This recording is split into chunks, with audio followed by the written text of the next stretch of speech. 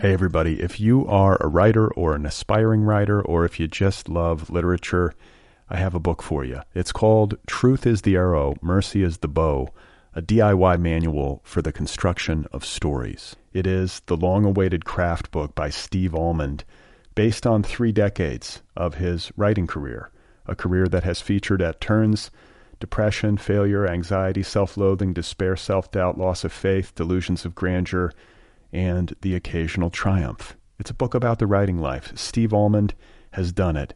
He has embraced it, the full catastrophe, and he has lived to tell about it. The Boston Globe says, quote, "This isn't just a book about writing, it's a book about honesty." And Richard Russo calls it, quote, "one of the best books on writing I've ever read. It's also the funniest by a country mile." Once again, it's called Truth is the Arrow, Mercy is the Bow, a DIY manual for the construction of stories by Steve Almond, available from Zando.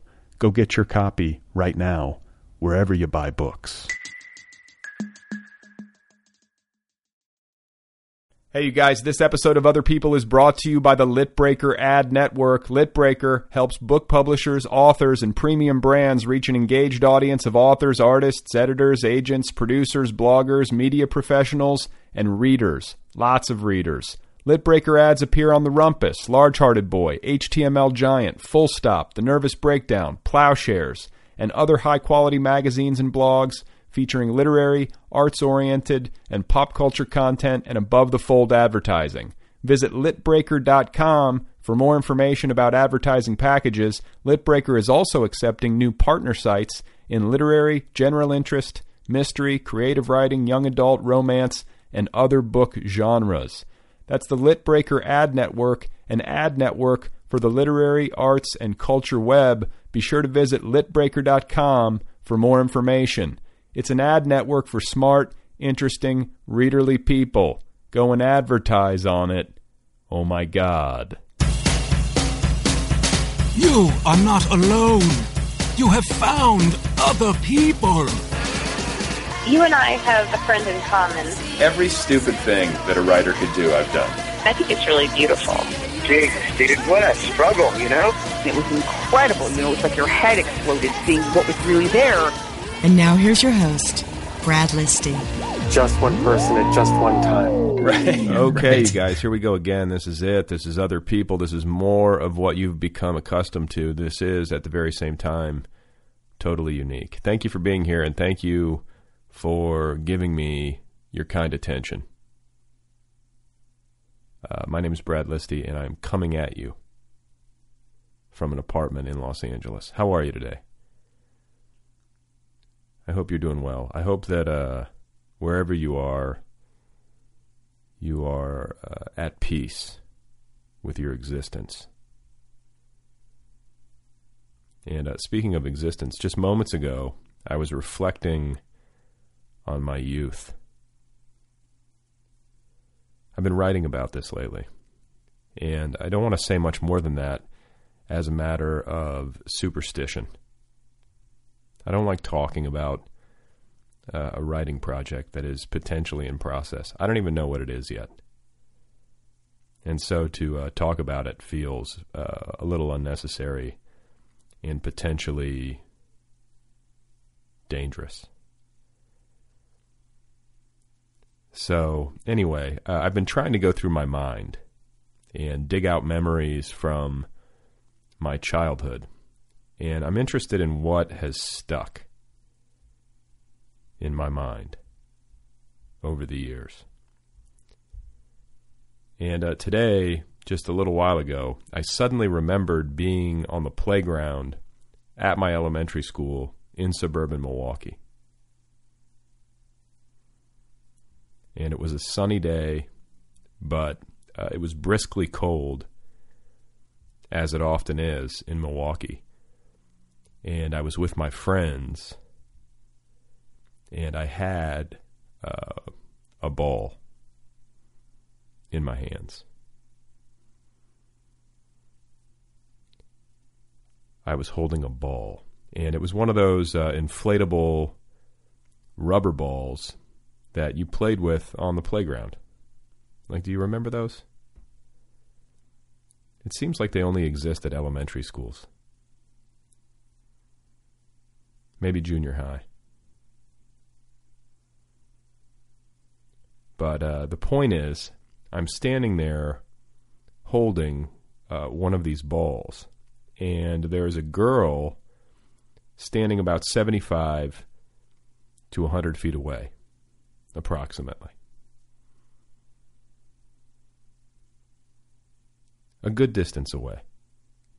And she was a new girl. And she was sort of butch. In retrospect, I'm thinking she was a lesbian, which is sort of an odd thing to mention, but that's what occurs to me now as I reflect. And I can't recall her name. What was her name? What was her name? Maybe it was Tracy. Anyway, she was a new kid, and her brother, she and her brother and their family had moved to Wisconsin recently. And they had enrolled in my elementary school in the middle of the year. And so this girl, Tracy, if that was her name, was a year older than I was. And her brother was my age. He was in my grade. And his name I do recall. It was Johnny. And these were country people. That's how I remember them. Like Johnny had a bit of a twang. They both had a bit of a twang. And I want to say that their family had moved to Wisconsin from like Oklahoma or something, from the heartland, deep in the heartland. So there I am, standing with my friends at recess. And I'm like 8 years old. And one of my friends dared me to punt the ball that I was holding in the direction of the new girl, Tracy, whose attention we clearly wanted for some reason. And like this is how we handled ourselves back then. This is how little boys are. You don't go talk to her. You don't speak. You just punt a ball in her direction. And the thing is that she was far enough away that it seemed like a harmless thing to do to me at the time. And so I did it. I punted the ball in her direction at the urging of my friends. And I hit her directly in the face. The ball sailed through the air in a high arc against a bright blue sky and came down and cracked this poor girl like directly across the bridge of her nose. It was a direct hit.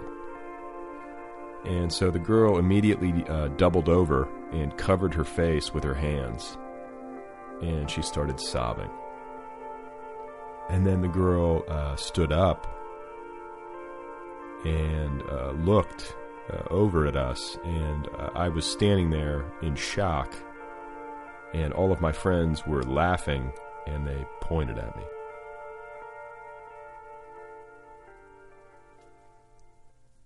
And that's the story. That's pretty much it.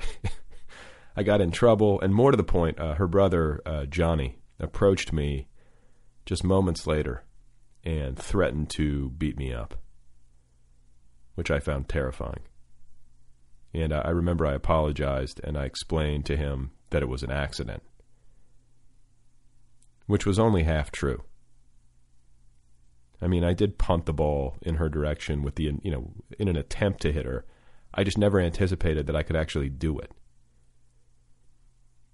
especially from that distance at that age.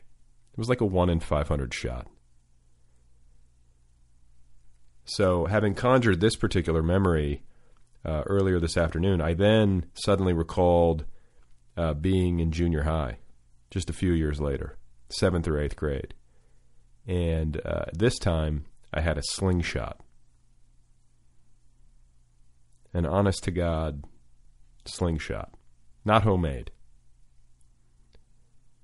This wasn't like a Y-shaped stick with a rubber band. This was an industrial-strength slingshot that you bought at like an Army-Navy surplus store. So I was sitting out on our front porch in the evening with my slingshot in Indiana, which makes me sound like Huckleberry Finn. It wasn't that. It's not like we lived in the sticks. My family had moved to Indiana, to the suburbs of Indianapolis, and there was a crabapple tree out in front of our house. And I was shooting crab apples into the sky with my slingshot in this neighborhood,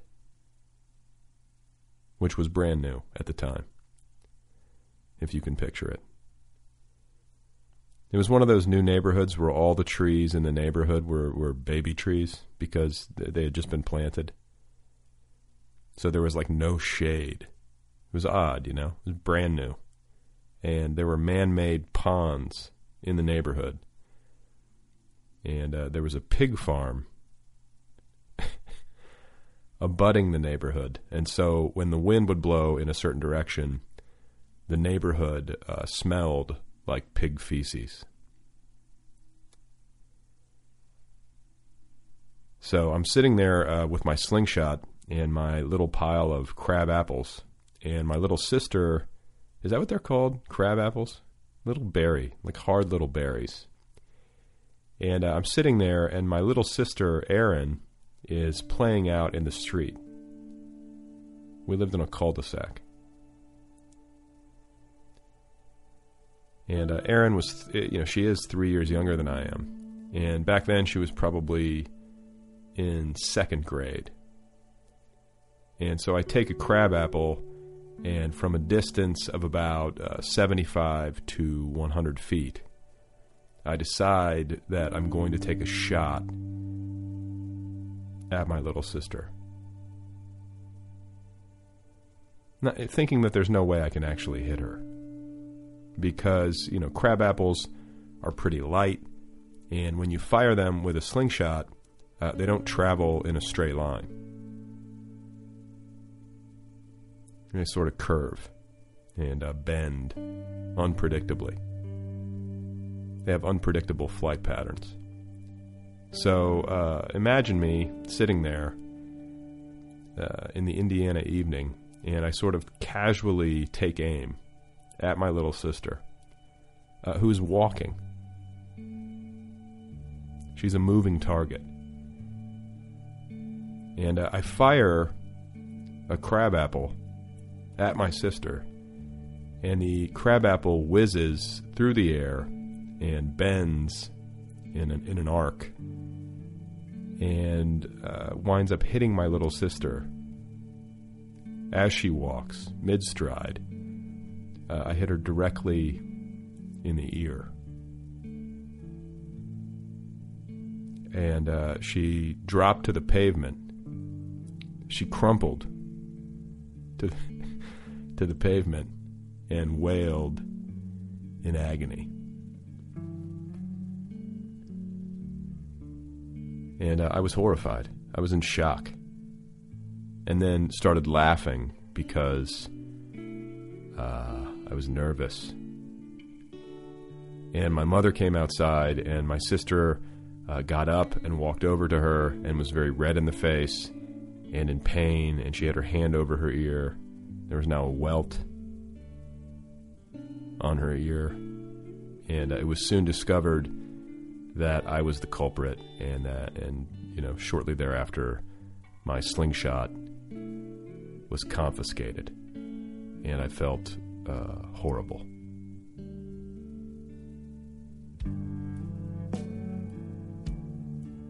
So, I don't know. What interests me about these two stories, aside from their unlikeliness, is the fact that I don't think I've ever done anything similar on any other occasion, to the best of my knowledge. I don't think I've ever tried on another occasion to strike an unsuspecting human being with an object that could potentially harm them aside from these two times. And both times I did try, I connected. I'm 2 for 2. So I'm forced to ask myself, what does this mean? Because I'm not the kind of person who connects, generally speaking. You know? I feel like the lesson here is that I shouldn't shoot things at people. But maybe on a more abstract level and a more benign level. And to bring this around to the realm of literature and creativity, maybe the lesson is you should take a shot at whatever it is you want to do in your life creatively. Because you never know. You might hit what you're trying to hit. And what you're trying to hit might then crumple to the ground in agony. Hey everybody, if you are a writer or an aspiring writer, or if you just love literature, I have a book for you. It's called Truth is the Arrow, Mercy is the Bow, a DIY manual for the construction of stories. It is the long-awaited craft book by Steve Almond, based on 3 decades of his writing career, a career that has featured at turns depression, failure, anxiety, self-loathing, despair, self-doubt, loss of faith, delusions of grandeur, and the occasional triumph. It's a book about the writing life. Steve Almond has done it. He has embraced it, the full catastrophe, and he has lived to tell about it. The Boston Globe says, quote, "This isn't just a book about writing, it's a book about honesty." And Richard Russo calls it, quote, "one of the best books on writing I've ever read. It's also the funniest by a country mile." Once again, it's called Truth is the Arrow, Mercy is the Bow, a DIY manual for the construction of stories by Steve Almond, available from Zando. Go get your copy right now, wherever you buy books. My guest today is Matthew Savoca, and today is his birthday, by the way. Happy birthday, Matthew. I'm posting your episode of this program today, June 16th, 2013, as a way of celebrating your existence. Matthew has a novel out. It's called I Don't Know, I Said. I like that title. It's a great title. And the book is now available from Publishing Genius Press. So here he is, folks, the birthday boy, Mr. Matthew Savoca, and his new novel, once again, is called I Don't Know, I Said. I'm in Fort Washington, Pennsylvania, which is a suburb of Philadelphia, which is where I grew up. And I'm actually in one of the bedrooms that I grew up in my parents' house. Oh, really? Okay. Like you're in your room, or just in a bedroom? I spent some time in this room, and I spent some time in the room across the hall. It's like a Cape Cod. Okay. So at some point when I was a teenager, I lived in this bedroom, and I'm in here right now. Wow, okay. So why did I think you live in Brooklyn too, though, correct? I do. I kind of split my time because I work here. I work down in the Philly suburbs. So I'm here like usually Tuesday, Wednesday, Thursday, and I'm in Brooklyn for the long weekend, like Friday through Monday. Oh, okay. And you're working, I mean, I read in your bio that you work construction. Is that what you're doing? I do, yeah. I'm a carpenter. Yep. No shit. So is this something that you, were taught as a young boy, or is this something that you just have, a natural aptitude for? Because this is the kind of stuff that, I have absolutely zero aptitude for. I'm terrible at, putting things together, Yeah. Well, I think it runs in the blood a little bit because both my grandparents, I should say both my grandfathers, it wasn't their jobs, but they did carpentry work around the house, and they were always fixing stuff up at their houses and my parents' house. So I was always kind of tagging along and picking some stuff up there. But I worked in like a machine shop when I was a teenager because my dad ran a machine shop. So like during my teenage years, I worked there, and I kind of worked with the maintenance guys. So I ended up picking up a lot of like maintenance, fix-it skills and construction type stuff, and it just kind of stuck. Yeah, well, no, but you were born. I mean, you're born to this. Come on, like I mean, working in a machine shop in high school, and well, like what kind of machine shop? What does that mean? Well, it's like a tool and die company. So they make car parts for General Motors, or they did. They're out of business now. Okay. But they made car parts for General Motors. So like they made a lot of like the little metal parts that make the mechanism under your seat, so you can like slide it back and forth. Right, like all those little they things. Made like, yeah. Well, it's just like it's stuff like you think to yourself, or you don't think to yourself about the fact that somebody had to make that piece. You just assume that it just showed up, but there's somebody out there who specializes in making the little latch under your seat that moves your seat. Exactly. And so they have these big dies, which are like cookie cutters, which are built to like have the shape in it, but then they load it into a giant 2,000-ton press, and they send all this pressure down as they put a piece of metal coil through, and it basically stamps out a part like a cookie cutter. Jesus. Yeah, it's fascinating, and like there's a building going up across the street from where we live, and I look at the guys out there building the thing every day, and I'm always like thinking to myself, and this is a small scale construction. It's an apartment building or whatever, or some like townhouses, but. I look at that, and then I look at like the new World Trade Center or whatever that's going up, and it's like, what's the first thing you do? Do you know what I'm saying?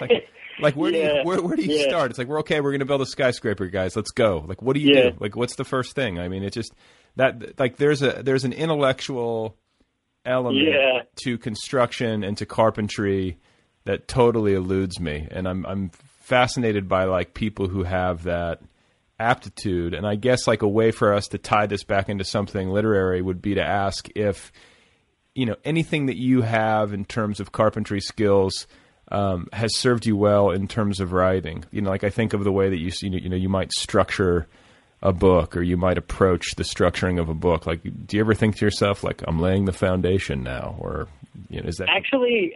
It's kind of the opposite in the sense that I don't write things in a very deliberate, sort of structured way at all. I don't really work with like a sort of a process, or like I don't sit down every day at whatever o'clock like a lot of people do, And so, in the construction biz, like I like to tell people we have this saying that goes mess less, which it means to say, just you got it pretty close. Don't mess with it. You're done. Bam, there it is. So I think I took that to writing, actually, to sort of mess less with stuff, So I'm kind of like more, I don't know if you want to call it raw or whatever, but. Well, no, it's interesting that you say that, because there's something in that rings true to me, or at least resonates with my particular view of what I like in literature. And, you hear so often, especially in, books about writing or in classes that deal with how to write, in an academic environment or elsewhere, that you're supposed to be, this incredible perfectionist, and you're supposed to write 65 drafts of everything you do. Right. And you know what? For some people, I guess that does work. But just today, randomly, I was reading online, and I was looking at something. There was a link to a quote from Jack Kerouac, or an essay about Jack Kerouac, and he was talking. This is back in the day, in the 50s or whatever. And he was talking about this very thing in his process, and how, all of this time that he had spent trying to write, quote unquote formal fiction in the tradition of his predecessors, had wrung all of the feeling out of his work. And and I sort of feel that way as well. Like I don't know if I've spoken of it on this show before, or if I've written about it somewhere, but I know I've said it many times that like I can find myself far more emotionally affected by a comment on a comment board, I know what you mean, than I can by like the average novel that's being put out. Totally. And I don't mean to bash novels that are being published today across the board. I don't want to paint too broadly because there's a lot of work that does affect me emotionally. But what I'm trying to say is that like I think going for that feeling and knowing when you have it and knowing when to step away is an art, and it's a wise thing because you don't want a piece of fiction or any piece of art to feel overwrought or to be ruined by noodling too much. Definitely. Yeah, I think Kerouac eventually adopted the theory that he called it like first word, best word or something. So like eventually he just started not editing anything at all. So whatever he thought of to say first, he considered that the best thing. I'm not quite that far, but I do like to edit and change things around. But I get where he's coming from. I do too, and it's like it's dangerous too. I mean, because you get like I don't know when first word, best word came to him or when he stopped wanting to edit his work, but it might have coincided with when he started to drink himself into oblivion. Probably. Editing work is bad enough as it is, but like with a bad hangover, it's not happening. So, exactly. But that's the thing is that you're trying to strike this equilibrium in between, neurotic over noodling and laziness. Yeah, definitely. You sort of have to be honest enough with yourself to know which is which for you. Yeah, and I mean, I always like to tell people when they ask about editing or whatever that, like, I don't know, when I write something out and I'm kind of happy with it and then I go back to edit it, like, I make it worse first, Like, when I edit it, like, I'm just messing it up by accident because I don't really know what I'm doing. But then if I, like, work at that long enough, eventually I'll get back to it being good and then a little better. Yeah. I mean, that's the thing. It gets dangerous to get back in there and to start tinkering because... Totally. And, like, what was it? Like, I think Norman Mailer... And I feel precious quoting all these famous writers. This is how you learn, right? You read these guys to figure out what they did. But I remember him saying that his favorite mode or mood to write in was like with a slight bummer. I think he called it. Yeah, that's pretty cool. You need to be kind of like dispassionate, just like slightly depressed. Yeah. Because if you're super depressed, it's not everything's going to look like shit, and you're going to want to cut everything. Yeah.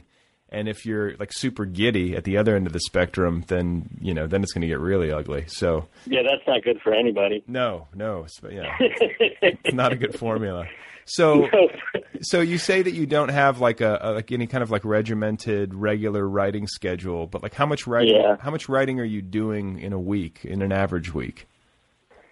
Oh, it really varies a lot. Like it could be, I don't know. I just kind of wait for it to get in my soul or whatever you want to call it, and then I go to it. So it could be a lot, to like, a couple hours every day, or it could be months that I don't even do anything at all. Okay, see that's refreshing though, because like it doesn't sound like you're tortured by it in the way that so many of us. And I'm not talking about myself. But in the way that a lot of writers are, where you feel this internal pressure to kind of sit down every day, otherwise you're like a failure. Yeah. You sort of let it come to you.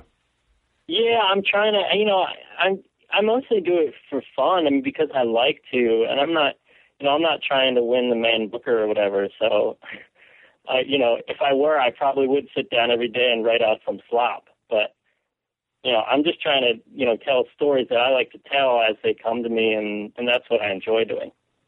And then what about like your course of study in terms of learning how to write? Like, it sounds like you were maybe self-taught, or did you go to school for this and really study literature in an academic setting? No, I didn't study literature at all. I got a business degree, actually. And then I was like, business degrees kind of suck. So I was like, I'll just be a carpenter. I didn't study. Where did you go to school? I went to a small Christian college, actually, called Messiah College in the middle of Pennsylvania, which was a mistake, but I did it. Messiah College? Yeah, believe it or not. Yeah, well, Jesus was a carpenter, so I'm starting to connect these things. Yeah. All right. So you got a business degree, but then you were like, this is not for me. I'm going to just go into carpentry. And then at what point did writing become part of the equation? I think probably I didn't really care about writing until my early 20s, so maybe like 22 or 23. And I was like, I didn't even really read up until I was like 20, because I played sports. I played ice hockey when I was a teenager, and I was really into ice hockey, and I did, I practiced and played all the time. I didn't really read. I didn't really care about that stuff. And then kind of after high school, you're not really quite good enough to play ice hockey anymore, so I started doing other stuff. And then I started getting into books, and it was mostly, at that point, it was mostly like the Russians, like Tolstoy and Dostoevsky. And those guys really got me into, I wanted to start writing, and then I kind of, out of that, started writing and then reading more and just having fun with it. Yeah, no, because it's funny. Like, whenever I read somebody, like, it's always fun to try to tease out what their influences are based on what's on the page. Yeah. And, it's a hit and miss. Like, you don't always get it right, or you don't get it 100% right. But I find that it's pretty easy to tell if somebody's read a lot based on how they write, and that's, that's certainly the case with you. I feel like, I don't know, I feel when a work is kind of rooted, and I can kind of sense what tradition it's working out of or something like that, Yeah, I know what you're saying. I definitely have read a lot, but it was mostly, I would say, from age like 21 on. I really didn't read much before that, and then I just started. I don't even know what happened, but I just started reading books and tons and tons of books. So, like, nothing bad happened to you that started you reading? No. I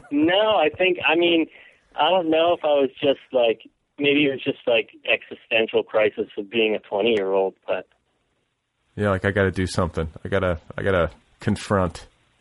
Yeah, exactly. Or you're like, for the first time, you're kind of thinking like, oh, like, what's the point of stuff? So then you find like Dostoevsky, stories, which are just amazing. Like, have you ever read that story, The Dream of a Ridiculous Man? No. You should read that story. It's really great. Okay. And the Russians. Anyway, yeah. Why the Russians? I don't know. I don't know what. I think I was at a used bookstore and I was looking in the classics and I found Dostoevsky's what's it called? The Underground. Notes from the Underground. Notes from the Underground. Yeah. Yeah. Yeah, and I found that for like $2, and I was like, this sounds cool. And there was like a picture of a guy like peering out a basement window on the cover, and I was like, this looks cool. And I loved it, so I just kind of went from there. Yeah. No, I mean, and maybe it's the hockey, and then like the Russians. I feel like the Russians sort of appeal to a young male. But there's something to this. I've argued this over and over again. It's like the Hemingway thing. Like, there are certain writers, like, I think for young hetero males who might have kind of a sensitive bent, when you read these like male writers that are a little bit more, I don't know, macho or manly than some of the others, it gives you permission to access that stuff, maybe, especially when you're like early adulthood or late adolescence or whatever. I think there's something to that, right? Yeah, I don't know what it is. I mean, I definitely see what you're saying. I was really into Hemingway too, like right around the same time I got real into Hemingway. So there's definitely something to that, like these sort of super privileged, rich white dudes who write stuff. Which describes like a lot, an unusual percentage of literary history, it seems like. Unfortunately, it does. Yeah. So, okay, so you start reading, you start writing. Were you pretty bad at the beginning, or was this something that you felt like, I don't know, if the actual process of writing for you sounds like a lot less painful than it is for some of us, was the apprenticeship less painful too? I was pretty bad at first. Like, I was mostly trying to imitate, I think, until I got sort of a feel for it, stuff I liked. But yeah, I would say if I look back on it now, it was pretty bad. I've always kind of liked the sort of a more raw, almost confessional style. And so you can imagine like starting out in that, and you're young and stupid, and nothing has happened to you ever. So it can get really bad. Right. Yeah, and then, melodrama creeps in quickly, and exactly. And I would say I remember that I have this one line of this stupid story I wrote from like just 10 years ago or something, and just abandoned completely. But I remember this one line that like haunts me in my head all the time, and it was like, it goes, Ted rattled down the 13 basement steps, And like, that's just, oh, it's so awful, right? It's not even that bad, but yeah, I get it, you know. This stuff tortures Like, I us. think about it, it haunts me all the time, this one sentence I wrote. Well, no, but sometimes you can write stuff that's so bad, and, you know, you walk away from the manuscript, or, you know, the file is buried in, like, your folder on your computer desktop, and then for some reason you call it up and you look at it, and it's like, you don't even know who wrote it. It's so, you know. Oh, exactly. That happens to me a lot. Yeah, a lot. So, okay, so with your new novel, you know, did you said you didn't do a ton of revision, and so you would work in these bursts of inspiration for a day, 2 days, 3 days, a week, whatever it is. Yeah. Is that correct? And then what did it look like? You'd write in this burst, and then the next day you would go back over it, or would you know? Yeah, well, actually, for that book, I mean, I was pretty much writing almost every day for a couple of months because it was just, I don't know, it was just in me. So that was just happening. But it wasn't on purpose. It wasn't like time to write now. It was all different times of day whenever it hit me. And I was like, ooh, yeah. And I would go and sit down and, boom, work for however long I felt it. Yeah. And that was about 2 months. And then I mean, this is such a common question, but like how much autobiography is in your work? Like it seems to hew pretty close to the bone, but like how much of it is pure invention in your view? And then how much of it do you think you're lifting directly from personal experience? Well, I would say like a lot of it comes directly from my life. But the thing is, it comes from all manner of things that have happened over a long time that I kind of smushed together to make something worth reading, you know? Sure. So it's not really like, you know, situation by situation in a row, but it's like one thing that struck me in this thing I went through, you know, however many years ago, and then it's like I just kind of push a lot of stuff together. Or like in this book, for example, I don't know, I said there's a lot of, you know, half the book is like a road trip. And really, it's road trips I really took, but it's more like 3 different road trips all kind of smashed into one and then kind of put together so that it makes sense, you know? Yeah, no, I mean, I think that's common. I think it's common to like amalgamate experience, but also to amalgamate characters. Like a lot of times characters in fiction will be, you know, combinations of people, and it's rarely just it's rarely just a one for one. I don't think that there are very many people that you meet in your life, and they can be very, you know, very good people, but there are very few people who are like one-off characters. Do you know what I'm saying? Yeah, for sure. Like most people need a little bit of embellishment to live on the page in a good way. Yeah, it's usually some kind of a combination. And I think like dialogue works the same way. Like I think a lot of the dialogue that I write is rooted in actual conversations, but then I kind of smush things together and make it take a little turn that maybe I wish it had or something like that. Or Sure. a turn I wish it, you know, I wouldn't have liked it to have taken just for, you know, I think dialogue. wanting to do that. I think dialogue's the most fun to write. It's the easiest for me. Oh, me too. Like, I love it. So, and there's like a real musicality to your prose. Like I feel like there's a lot of music in it. And then you know, photos of you online, you have a very distinct look. You have the hair, which is much discussed in online forums. So, do you have a musical background? Do you play any instruments? I actually don't. I mean, I wish. When I was 16, 17, I tried to take guitar lessons from like this old burnout rock star guy from the 60s, but that just didn't really work. But I always wanted to play music, and I like to, you know, screw around with instruments just for fun, but I can't really play. I wish I could play the piano, violin, stuff. But I just can't. I'm the same way. I took bongo lessons in college, 4 credit. Oh, really? Yes. Awesome. In Boulder. Well, that's funny though, because like I do have like a strange, natural ability to keep a beat. Like I can just always, I don't know, like I always just have some beat I'm tapping out on my legs. I don't know where it comes from. Are you a good dancer? No, horrible dancer, but I can hear the beat. I can hear. I don't know what to do with it, but I can hear it. I don't exactly. That's exactly it. Are you? But I mean, like, are you inhibited? Like, I'm picturing you like you look sort of uninhibited, like a free spirit, or, you know. But are you like somebody who will dance, or are you sitting on the sidelines, like playing the drums on your legs? I think more often than not, I'm pretty much kind of sitting in the corner. Yeah. I mean, unless I'm drunk. If I'm drunk, then I'll just do whatever. Yeah. But more often than not, I tend to be the person sort of sitting on the side. Yeah, that's looking around. It's hard, you know. Like I feel really self-conscious. Like there was my sister got married not too long ago, and you know, of course, there's dancing at the wedding. Oh yeah. And my daughter, she's 2.5. So at one point we were out there, and it's very cute. You know, she was a flower girl, and she wanted to dance with me. So of course I'm dancing with my kid. And then at some point she's like, I want a piggyback ride, but she's really small. So I'm like, and everyone's like having dinner because it was like a sit down dinner, but then people would get up to dance. And then I'm crouched down in my tuxedo and she's like trying to climb on my back. And then I couldn't stand up all the way because if I stood up all the way, there was a chance that she could fall. So I was sort of like, I was like hunchbacked, and then I was trying to like, and so of course all of this got caught like on film and video.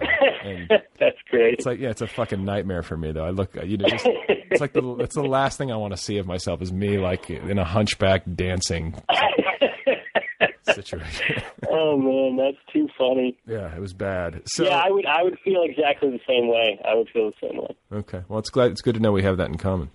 Yeah, for sure. Okay, so childhood. You said you're from the suburbs of Philly. Yeah, yep. And, my parents grew up in Philly, and then they kind of, when it was time for kids to go to school, they moved us out to the suburbs. Okay, and like parents together, like siblings, like your dad, you said ran a machine shop. Do you know? Yeah, go ahead. I was going to say, do you know where your writing gene comes from? Like, do you have like one of your parents is super literary in any way? Not at all. Not at all. My parents are together. I got two brothers, one older, one younger. Nobody writes at all. And you know, really, my parents were kind of inner city, you know, Italian Catholics who, you know, both of them barely graduated high school. So it's, you know, there's not a very long history of high levels of, you know, education in my family, if you want to call it. So, say it like that. So you're the middle child. Like I'm the middle child. I am. And I'm sort of like, I mean, in whatever way that I can be a freak, I'm sort of the freak of my family. Like, are your brothers like totally different and you're sort of the free spirit in the middle? Is that the way that it played out? Yeah, definitely. Yeah. My older brother has a wife and a little 2-year-old, and he's got a house, and he's like a, you know, computer engineer, whatever guy stuff. And my younger brother has a wife and a kid, and he drives a truck for a thrift store. But they're both kind of pretty much straight down the line. Yeah. Okay. And then you said you went to Messiah College. I did. So yeah. Tell me, take us to the campus of Messiah College. Like, what is that like? It's like this tiny. I think there were maybe like 3,000 students or something. It's this tiny little liberal arts college in the middle of Pennsylvania, like near Harrisburg.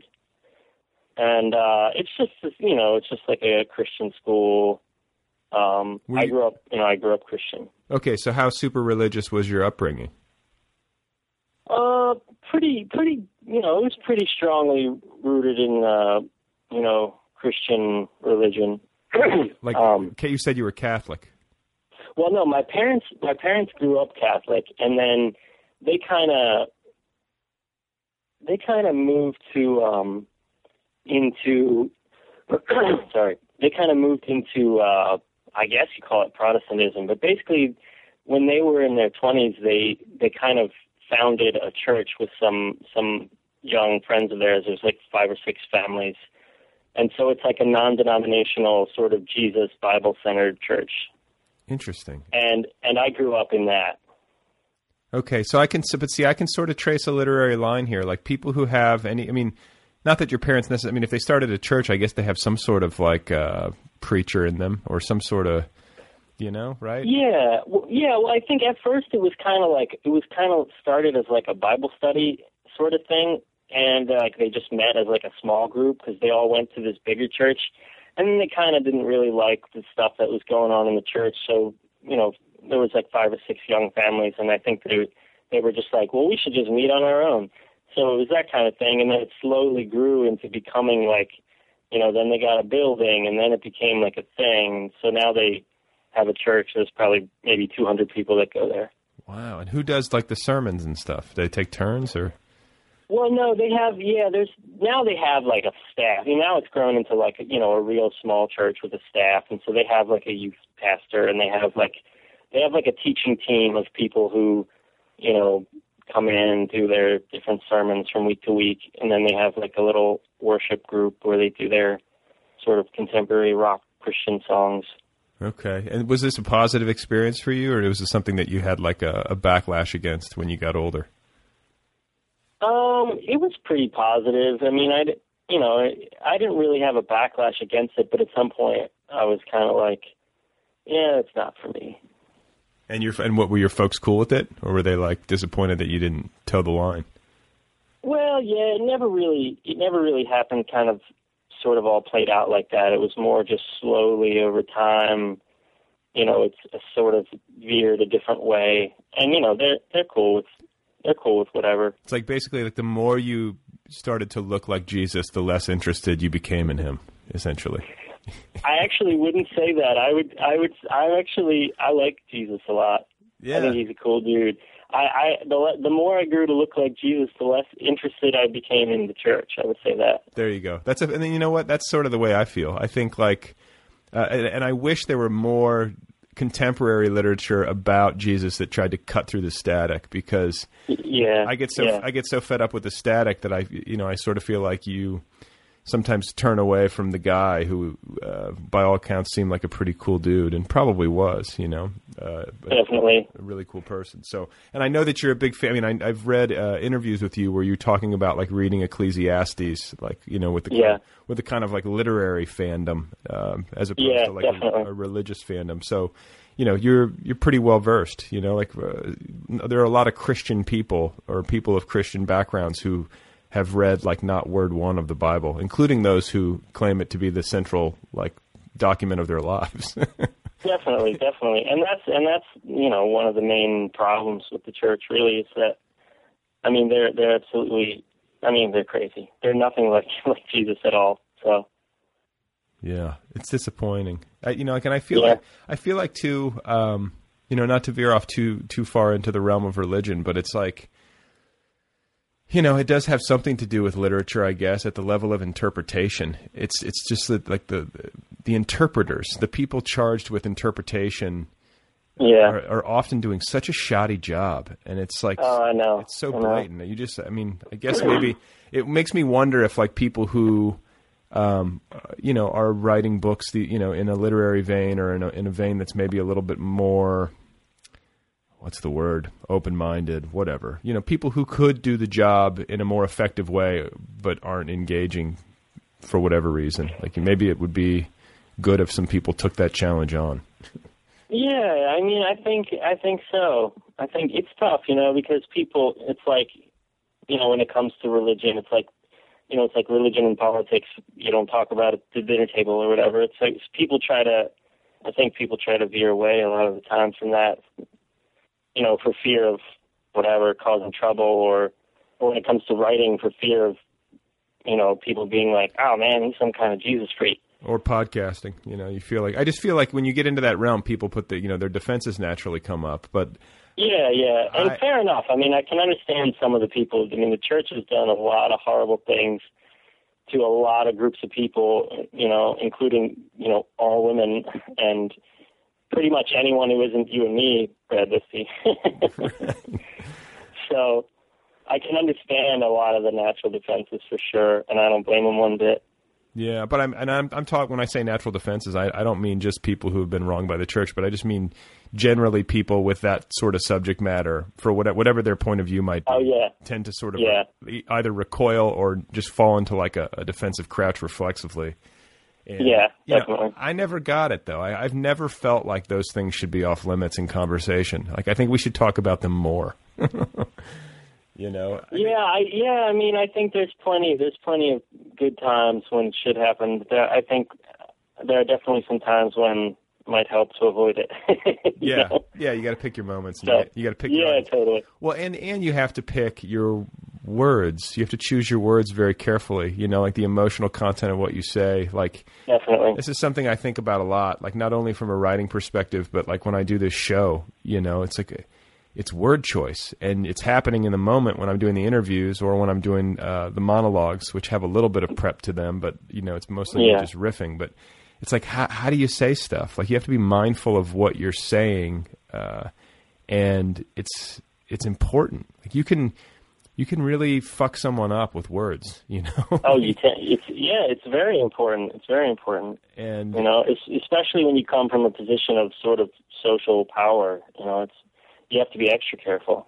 Yeah, social power, or just like intimate relationships. You know, you just parenthood, all these different things. Like, language really matters at that level. And Ben Marcus just flashed through my head because I think he wrote the Flame Alphabet. I talked to him about. He wrote a whole book about this, essentially, or a whole novel based on that theme. Oh, cool.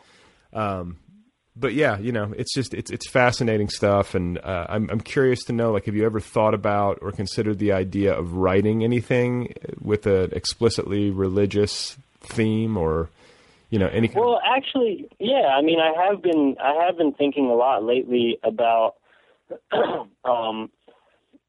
something that I want to write that I'm not sure how it'll play out, because it sort of has to just come to me, and the idea is slowly kind of developing. But basically, like, I want to write some kind of autobiography of my life in the church, sort of thing. Yeah, like, give me some highlights. Like, did you ever like speak in tongues or anything like that, or did you ever have like? Not at all. I mean, I think of it as like a much more mundane thing, where like I'm interested in just telling sort of the day-to-day sort of, what it was like. It's like being 5 years old and asking Jesus to come into my heart type of thing, and having no idea what that meant, but knowing that my mom was happy. Right. And then, up through being like an adolescent and a teenager, and all the stuff that happens in youth group, and all that youth group is such a weird thing, man. Oh, God, dude. Yeah, CCD. We used to play Ouija board at my CCD class.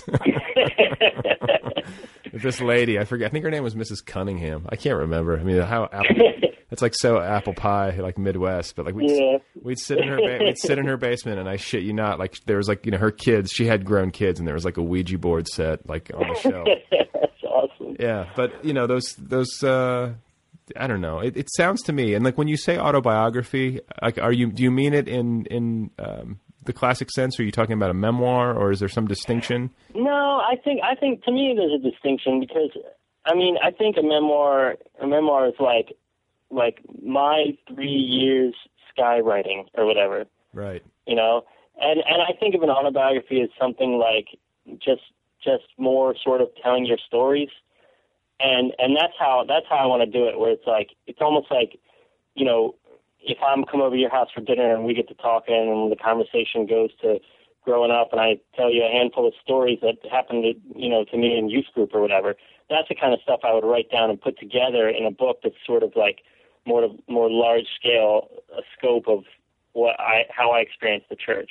Sure. Yeah. And like, okay, so it begs the question, for me anyway, like where did it leave you spiritually, or where are you at spiritually now? Because it sounds like you're still engaged with these ideas, or at least these interests, but you're no longer interested in pursuing it within the context of the church. So I mean, I don't think about it too much. I mean, I like to read the Bible sometimes, and I like Ecclesiastes a lot, and some cool Old Testament stuff. I like to read, a lot of the stuff that Jesus said, and I like to read about his life, but I don't know. I don't really, I don't like pray or anything. I don't go to church. I don't really have a sort of spiritual life, but I do kind of like the stories, if you say it that way. Okay, yeah, because like I was imagining this autobiography as, like in an almost like ironic way, as being a story of spiritual awakening told in the context of you growing up in the church and then eventually sort of leaving it. But maybe that's not the same vision that you have.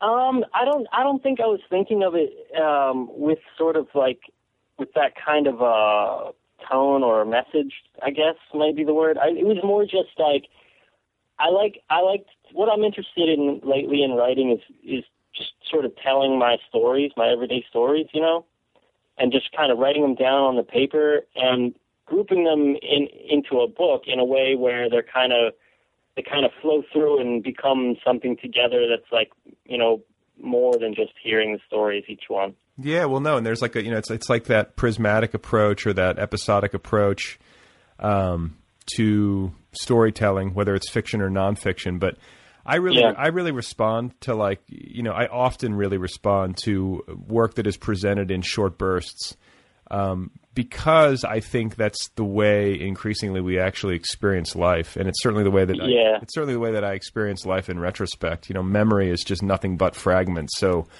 Oh, totally. I don't know. That's why it's something I really like, and it sounds like and based on the novel and based on what you just said about the autobiography, it sounds like you're of a similar ilk. For sure, definitely. I definitely like how you said it. But yeah, I mean, actually, I have an autobiography of sorts coming out next year. Oh, really? And it's in this kind of manner, and it's called Why I Hate Nature. and it's sort of an autobiography of, like, I guess you could say, like, terrible things, sort of. It's sort of like all the terrible stories, like my dog's dying and this and that, and sort of kind of all put together, including a lot of the stories about my grandparents and their deaths. I guess there's a lot of deaths in it. Sure. And it kind of goes, up to age 30, sort of, just kind of my stories. Do you feel like it has any kind of closure, narrative arc that would be considered traditional, or is it, do you know what I'm saying? I feel like I'm speaking like an editor at a publishing house or something now. Like, where's the closure? Or did you feel? I don't know. I think to me, there really kind of isn't any. It's just sort of like, well, I don't know. I mean, to me, I actually feels really nice to sort of have this manuscript and sort of see all my stories that I like to tell people down there together and be like, wow, this actually kind of adds up to something. I don't know what it is, but it feels like something. Yeah, well, it's like the whole thing about, memoir or autobiography or a novel, whatever. It's like you have to take, what's the word journey or whatever, you have to take, the reader somewhere. But, I think there's a lot of different ways to skin that cat. And whether or not something is effective, whether or not a piece of writing is effective, I think comes down to what we started out talking about, and that's emotion. Like, if you deliver an emotional experience, then whether or not the thing hits every single plot point perfectly and has some sort of neat and tidy resolution is sort of beside the point. Yeah, definitely. So, and you also mentioned, that a lot of it has to do with death, which I find interesting, because I think that death shadows so much art. I think so much of our creative impulse is born from confrontations with mortality, where we witness the deaths of people or pets or whatever, that we know, or it's the kind of lurking or the impending nature of our own mortality, which is coming sooner or later. And definitely, when I think about my own life, and I've been thinking about this with respect to my own work, coincidentally, is that, I really do feel like the deaths in my life have formed me. Whatever, the big deaths, and I think that most people are like that. But did you have any kind of like unusual number of confrontations as a young person? Did you have any kind of like, traumatic losses or anything that formed you, or that you really I don't know if they're traumatic, but I definitely took it hard. I had 3 dogs die, and I definitely took it real hard each time from when I was maybe 8, it was a family dog, and then I got another dog, and maybe 8 years later he died, and then another dog, and it's like I took those really hard. And when my grandfather, I was really close with my grandfather in high school, and he died. he was pretty old, and it was natural causes, and we knew it was coming. So it was kind of like a normal.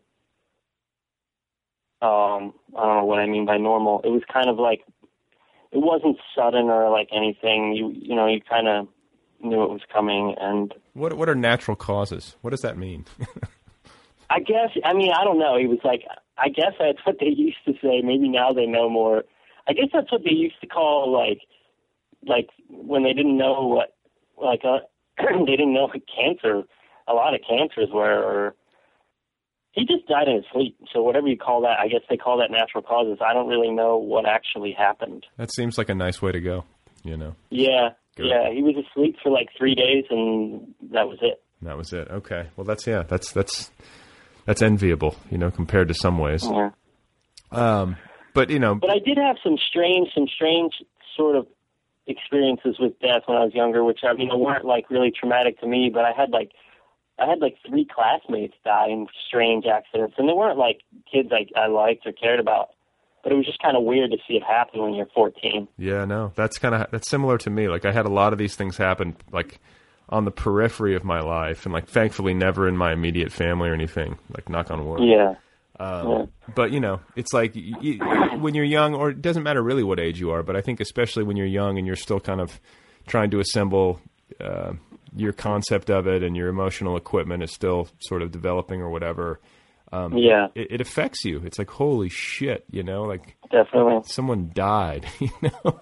Yeah, exactly. You know, like, it's like this, I don't know. I don't think, in a way, I think young people are more adept at processing this stuff. And then there's other parts of me that think that they have no idea how to process it. But do you know what I'm saying? Like, sometimes there's like the genius of children in like grieving or whatever. Definitely. They do it all intuitively, and then the older we get, the less intuitive and the more kind of bumbling. Yeah, you make it so complicated, full of stuff. But yeah, so I think that's why it can be harder with pets sometimes, because it's just so simple. Like, you just loved your dog. Yeah, no, and that was it. You never once hated your dog, you know. Yeah, no. I mean, when I lost my dog Merlin. You know, what was this? It was like it was so weird because he was a border collie. He's a sheepdog. Yeah, like a herding dog. And I got him when I was 20, and he stayed with me all throughout my 20s, which I essentially spent trying to write a novel. And, and he died the day before my book release. So oh my gosh! So he like herded me. And he herded you, exactly. And he was like, "My job is done. Yeah. I'm checking out." I'm not even kidding, but that, like, I was a wreck. Wow. Man. I was a puddle when he died. I really was close. I hiked the Appalachian Trail with that dog. It was an intense. The whole thing? Half of it. We did 1,000 miles together. So. Oh man, I've always wanted to through hike the AT. Yeah, it's I sort of want to do it later in my life, or like either that or the PCT. But like, it's something I want to do again, because I don't think I've done anything that compares in terms of like the bigness of the experience. Like, that was that was big. I still think, you know, it's all like most of my best stories, like the most interesting things I can tell anyone come from that experience. It seems like. That's awesome. I love that you did that. I love anyone I meet who's into the AT.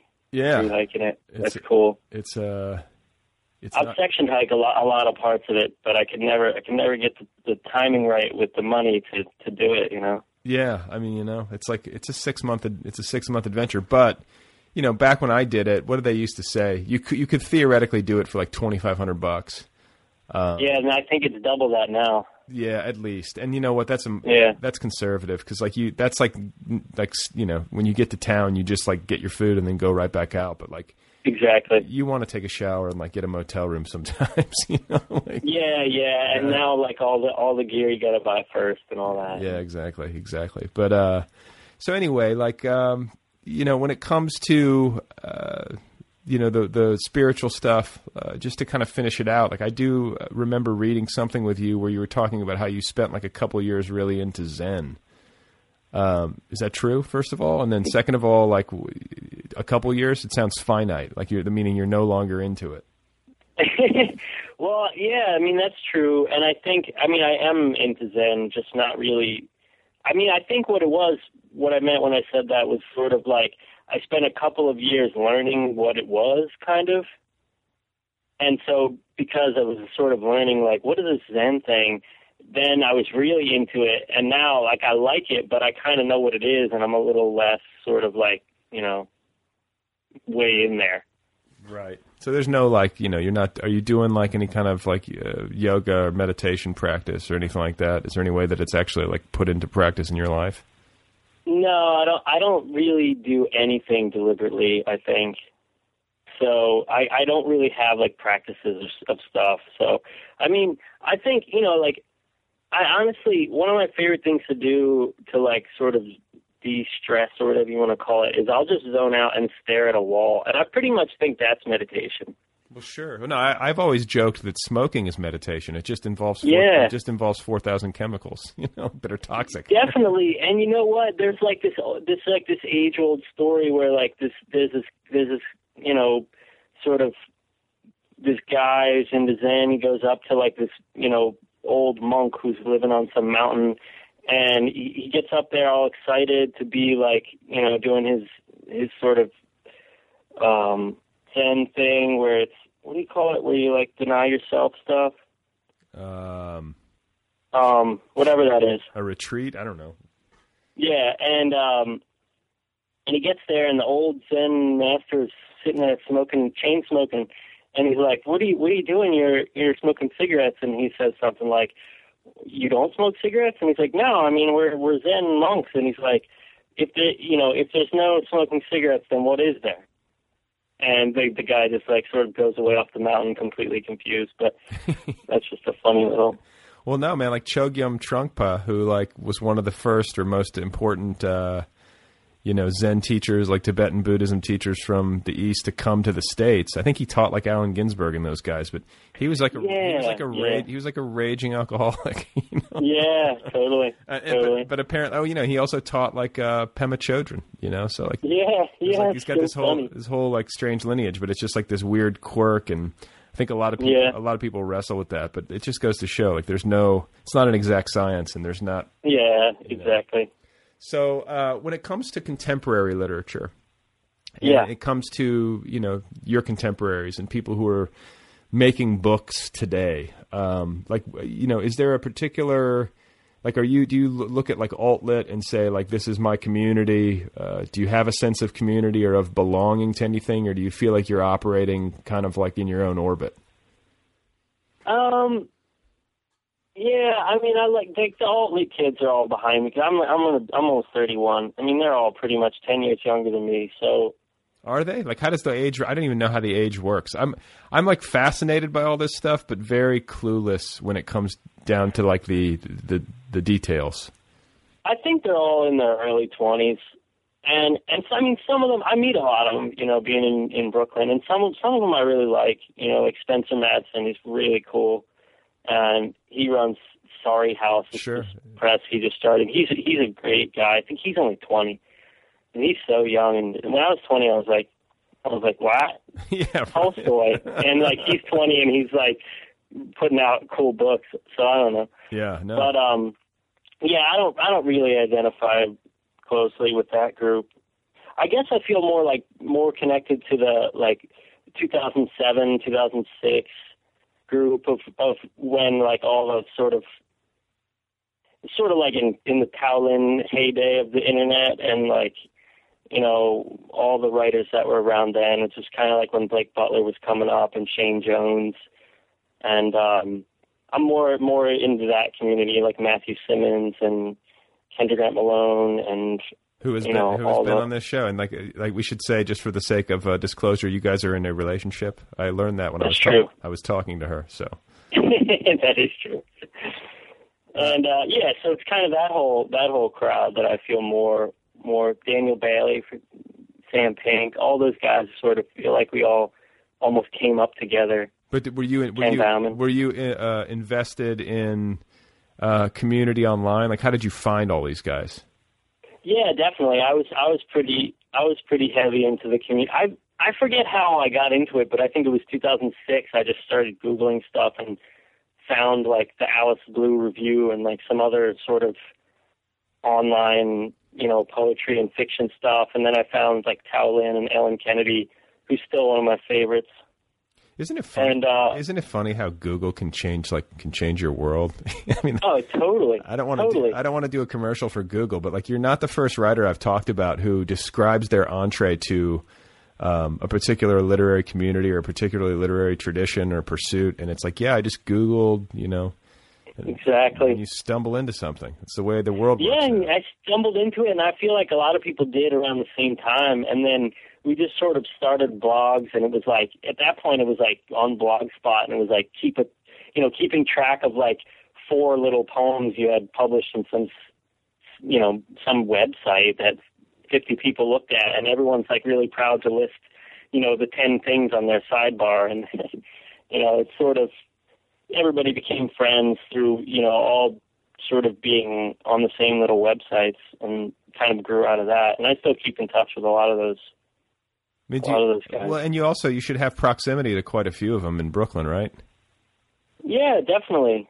There's some people around, and do you see? I mean, like, this is the question, though. Like, obviously there's a big literary community in Brooklyn. Obviously, a lot of the writers who live in Brooklyn are interacting online. But like, how much in real life interaction is there? I mean, I know of like groups of writers that are always hanging out and like always going like dancing and like who? They're always. I want to talk to them. I mean, there's like Ben Fama and sort of a group of like Brooklyn poets that are always like hanging out, and at least it seems like to me, like it seems like they're always hanging out doing like stuff on town. But I don't really see them that. I'll see people at readings here and there, but for the most part, I'll go months without seeing anyone else, really. Yeah, it's sort of funny to imagine. Like, it's a good visual of like a group of writers going out regularly dancing. It's exactly what I picture too, and I picture specific people there, and I probably have it all wrong, but like I'm sitting at home like thinking about it, and I'm like, what the heck are they doing? And they're probably sitting at home doing the same thing, thinking I'm out dancing, but I'm not. I feel like that should be like a web series, like webisodes, just like called Group of Writers Dancing. Like, just regularly, just take a group of young Brooklyn poets and like take them to like various clubs. Yeah, it would be hilarious. I think some of them do it on a semi-regular basis. At least what I hear through the grapevine, but I don't really know what's really going on.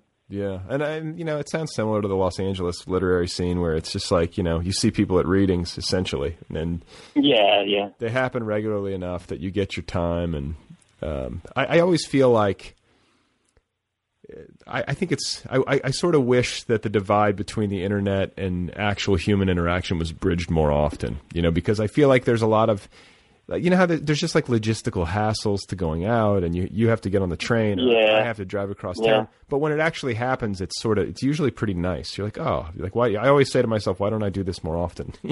Oh, I know exactly what you're saying. It's like you gotta get yourself out of the house, and then once you do, you're kind of happy you went out. And but I mean, I definitely have formed a lot of really good relationships with people that I see, based online. Like I hang out with Giancarlo Di Trapano in New York. Yeah, we hang out. We like to go to movies together. And Scott McClanahan's become a good friend.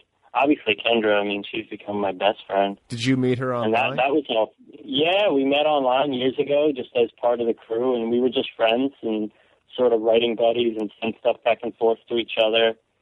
And then, eventually we met, and that was kind of it. That was it. Okay. Yeah, that's not, that's not that uncommon. And I find that when you know somebody, quote unquote, know somebody online, and you have enough interaction with them, it's very rarely a surprise when you meet them. In a good way. In a good way. Like the internet is actually effective if it's used, decently well enough at giving you an idea of who the person is. Like I think it is. Yeah. I mean, I can't think of any experience where like I've met somebody online and had like significant interaction with them, and then met them and been like, holy shit, like who is this freak? Yeah, totally. It's never happened. So I'm not to say that it can't happen, but I can't recall. Yeah, I think for the most part it's pretty honest. It's pretty much what it's like. So. Yeah. Well, depending on who you're talking to, I guess. I guess so. I mean, for me, I have the same experience as you. Like, most of the people I've met, I'm like, yep, I expected that kid to be totally crazy. And, like, yep, I expected I would like this person. Right. And that person that you expected to be crazy turned out to be completely crazy. Exactly. So it sounds like you have, like, a good system set up. Like, you have your carpentry day job that pays the bills. And, you know, and then you've got the writing thing kind of compartmentalized, or you've got it figured out. Like, it's not like you're counting on it to be your bread, and you're not putting like obscene pressure on yourself to win some major literary award. You're genuinely doing it for fun. Exactly. Do you feel situated? Like, is this your track going forward, or do you have, like, in your head, like, I need to stop the carpentry at some point. I want to be an actor. Like, do you have anything like that in the back of your head? Not really. I mean, I feel pretty situated, but at the same time, I honestly take things week to week. Like, I really don't look much past what I got to do next week and what next week looks like for me at work and what I feel like doing, and I really don't look to the future much at all. So I could be happy continuing doing carpentry. I just kind of go with the flow stuff, you know. For a while, I thought I wanted to be a wildlife, like, rescue technician. What does that do? What does that mean? Like, what does it entail? You just work in a refuge center, and you just, like, help, like, bats with broken wings and stuff. Oh, okay, yeah. I could see that. It sounds sort of zen, this approach, not looking too far into the future and going with the flow, you know? Yeah, definitely.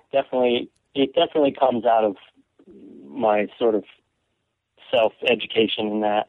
Okay, and then you said you have the autobiography coming out in, next year?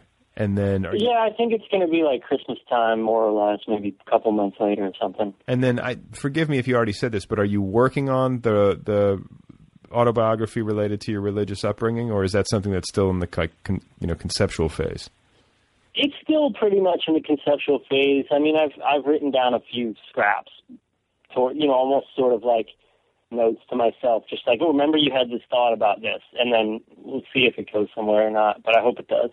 Wow. Well, I wish you well with it.